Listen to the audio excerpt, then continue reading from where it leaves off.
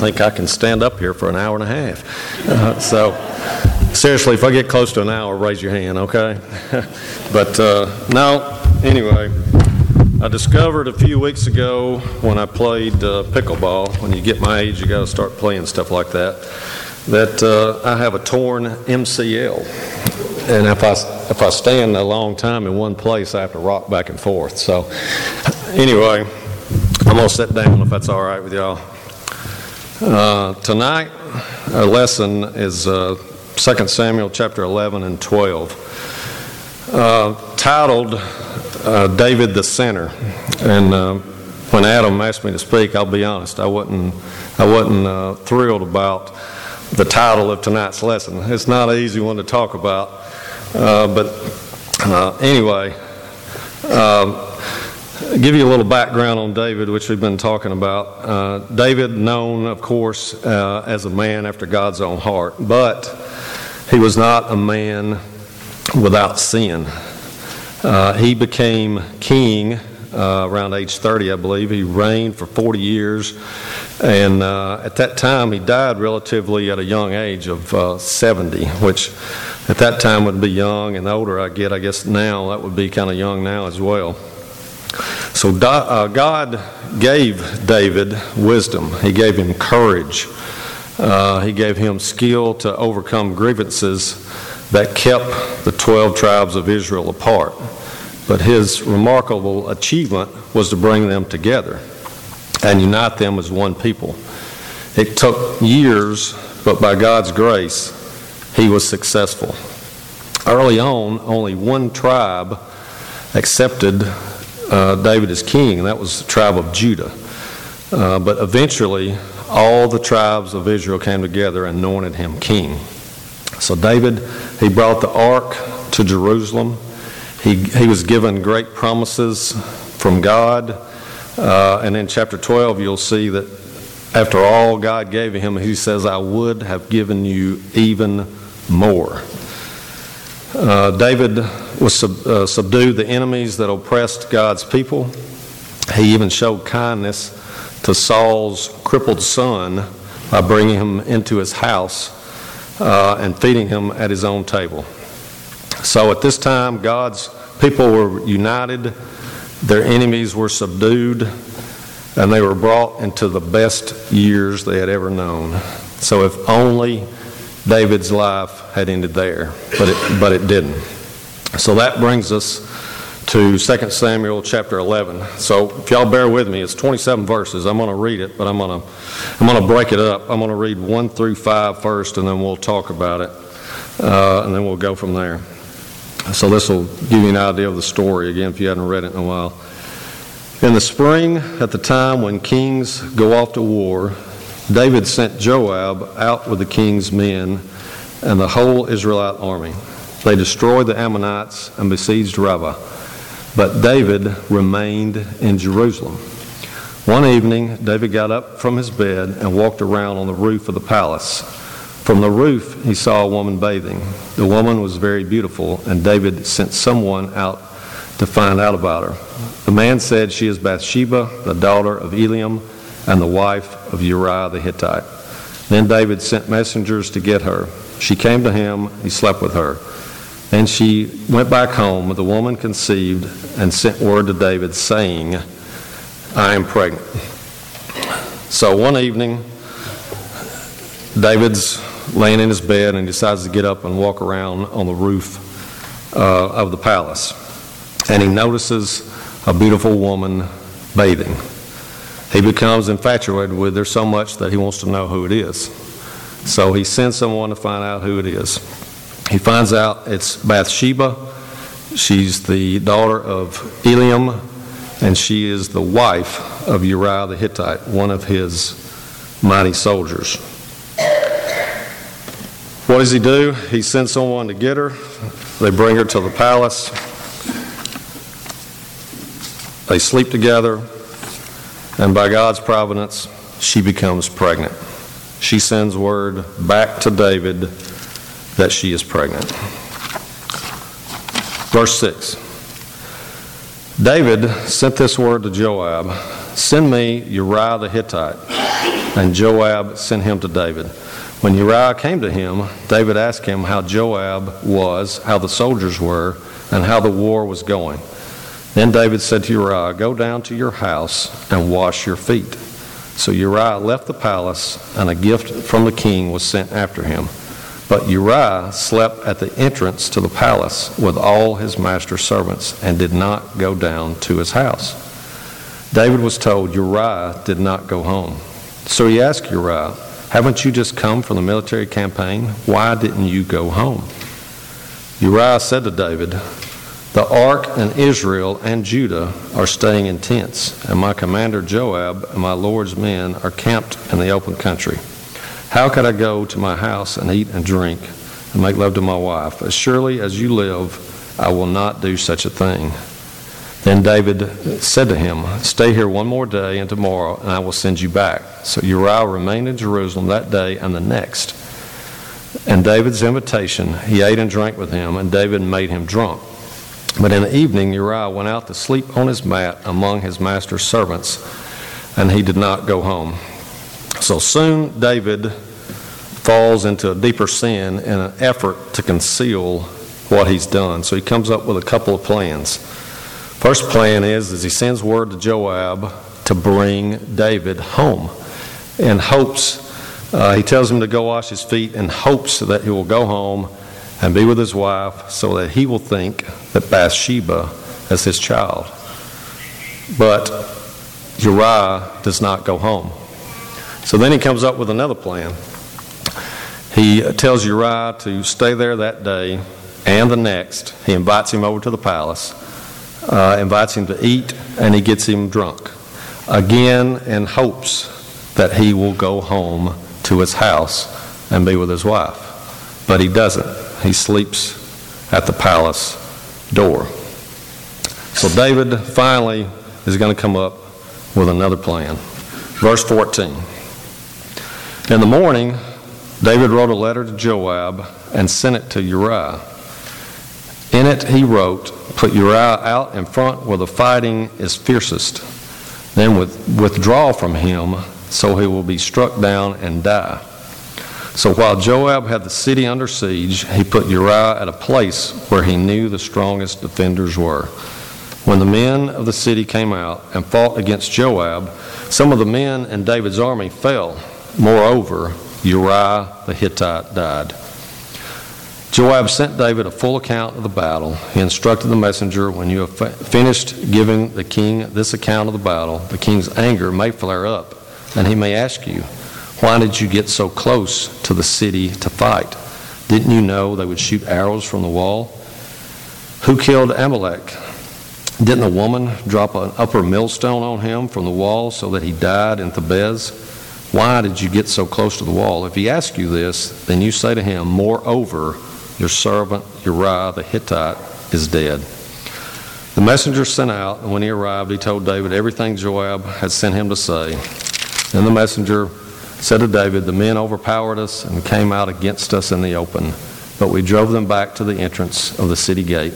Then the archers shot arrows at your servants from the wall, and some of the king's men died. Moreover, your servant Uriah the Hittite is dead." David told the messenger, "Say this to Joab, don't let this upset you. The sword devours one as well as another. Press the attack against the city and destroy it. Say this to encourage Joab." When Uriah's wife heard that her husband was dead, she mourned for him.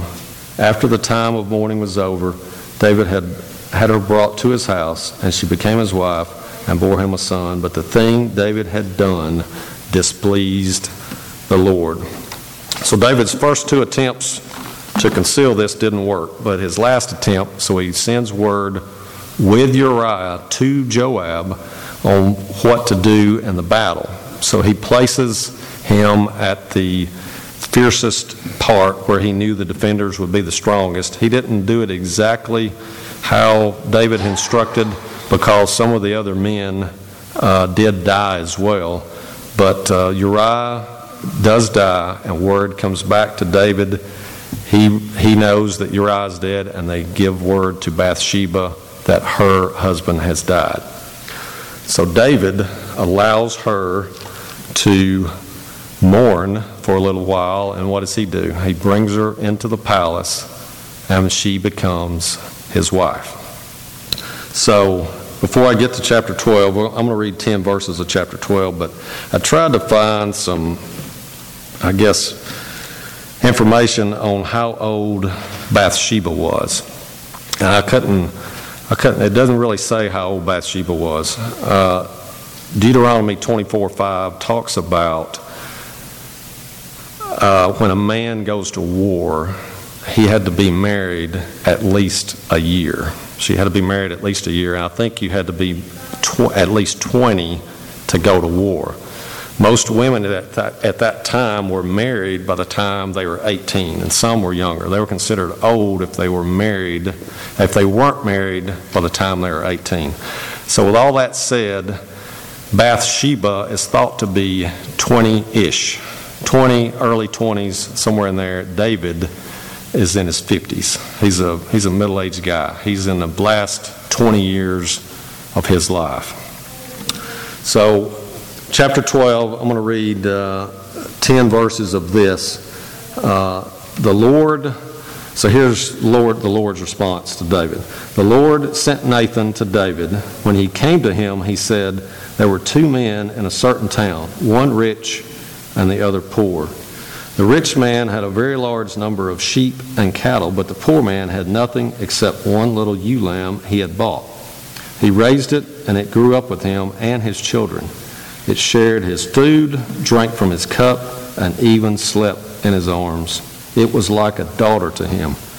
Now a traveler came to the rich man, but the rich man refrained from taking one of his own sheep or cattle to prepare a meal for the traveler who had come to him. Instead, he took the ewe lamb that belonged to the poor man and prepared it for the one who had come to him. David burned with anger against the man and said to Nathan, as surely as the Lord lives, the man who did this must die. He must pay for that lamb 4 times over because he did such a thing and had no pity. Then Nathan said to David, you are the man. This is what the Lord, the God of Israel, says. I anointed you king over Israel, and I delivered you from the hand of Saul. I gave your master's house to you and your master's wives into your arms. I gave you all Israel and Judah, and if this had been too little, I would have given you even more. Why did you despise the word of the Lord by doing what is evil in his eyes? You struck down Uriah the Hittite with a sword and took his wife to be your own. You killed with the sword of the Ammonites. Now therefore the sword will never depart from your house, because you despised me and took the wife of Uriah the Hittite to be your own. So God sent Nathan to David. He did not want David to remain in sin. So Nathan tells him a story. He tells him a parable about a rich man and a poor man and a traveler coming into town to see the rich man. So instead, and the rich man is going to feed him. So instead of taking one of his own sheep or cattle or lambs, he takes the poor man's, one that his one and only. It was like a family member to him. So David assumes the story is real, and he burns with anger, and he says, this man must die for what he's done. But Nathan then drops the bomb on David and tells him, you are the man, David. You are the one that has done this. He reminds David of all his goodness that God has shown to him, and he asks him, why have you despised the commandment of the Lord? So by God's grace, David is enabled to see what he has done. He says, I have sinned against the Lord. And then he goes on to make one of the most heartfelt repentances in Scripture. Our Sunday morning class is studying Psalms. This is Psalms 51. I'm going to read a portion of that. It has some very familiar verses in here that we sing as a song sometimes. Psalms 51 says, "Have mercy on me, O God, according to your unfailing love, according to your great compassion. Blot out my transgressions, wash away all my iniquity, and cleanse me from my sin. For I know my transgressions, and my sin is always before me. Against you, you only have I sinned, and done what is evil in your sight. So you are right in your verdict, and justified when you judge. Surely I was sinful at birth, sinful from the time my mother conceived me. Yet you desired faithfulness even in the womb. You taught me wisdom in that secret place. Cleanse me with hyssop, and I will be clean. Wash me, and I will be whiter than snow. Let me hear joy and gladness. Let the bones you have crushed rejoice. Hide your face from my sins and blot out my iniquity." Verse 10, "Create in me a pure heart, O God, and renew a steadfast spirit within me. Do not cast me from your presence or take your Holy Spirit from me. Restore to me the joy of your salvation and grant me a willing spirit to sustain me. Then I will teach transgressors your ways so that sinners will turn back to you. Deliver me from the guilt of bloodshed, O God, you who are my God, my Savior, and my tongue will sing of your righteousness." So David was a great king, great man after God's own heart, but he was also human, and he was a sinner, capable of being enticed, capable of being tempted. But deep down he longed to do God's will, and he grieved when he was confronted with it. He sinned greatly, but he repented greatly. So what's some things that we can learn from this story? And some things came out in our class a couple of weeks ago that I remembered. That one thing that Debbie Terry had said is that, as Christians, we might tend to categorize sin sometimes. David, we would think, committed some major sins here. We would call them major: adultery and murder. But God doesn't categorize sin. To him, sin is sin. Another thing to think about when I talked about their ages, when you get older, David was a middle-aged man.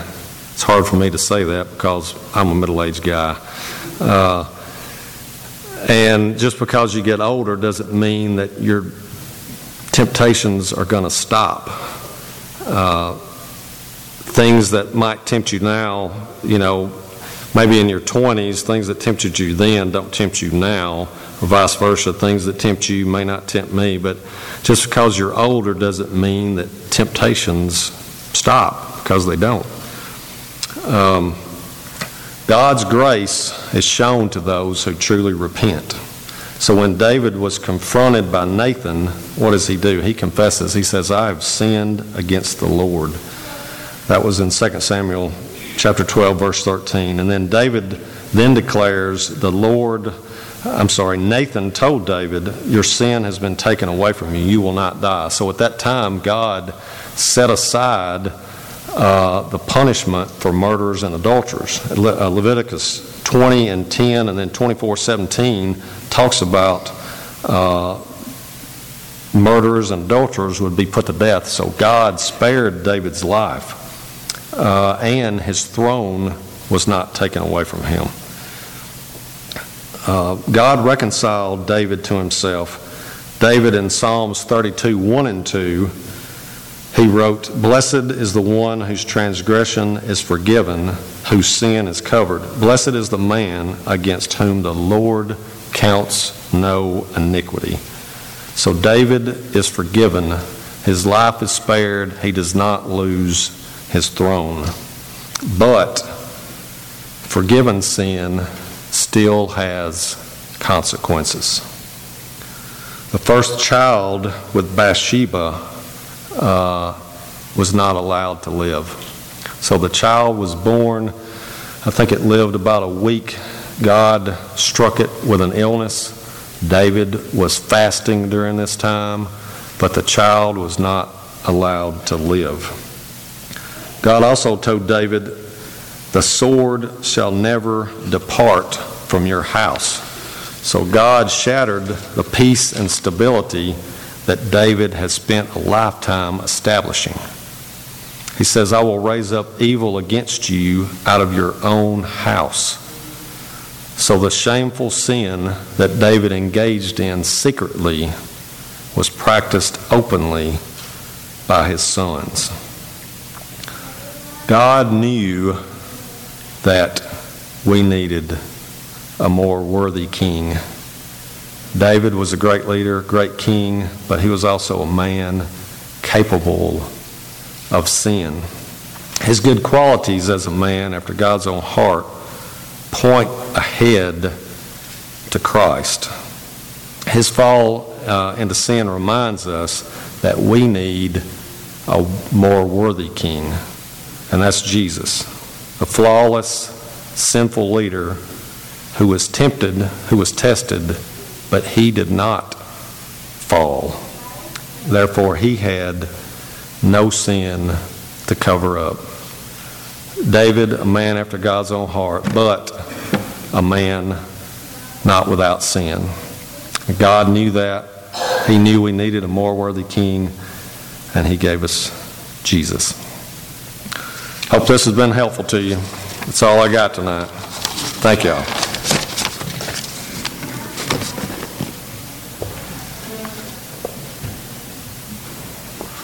We're going to sing number 6.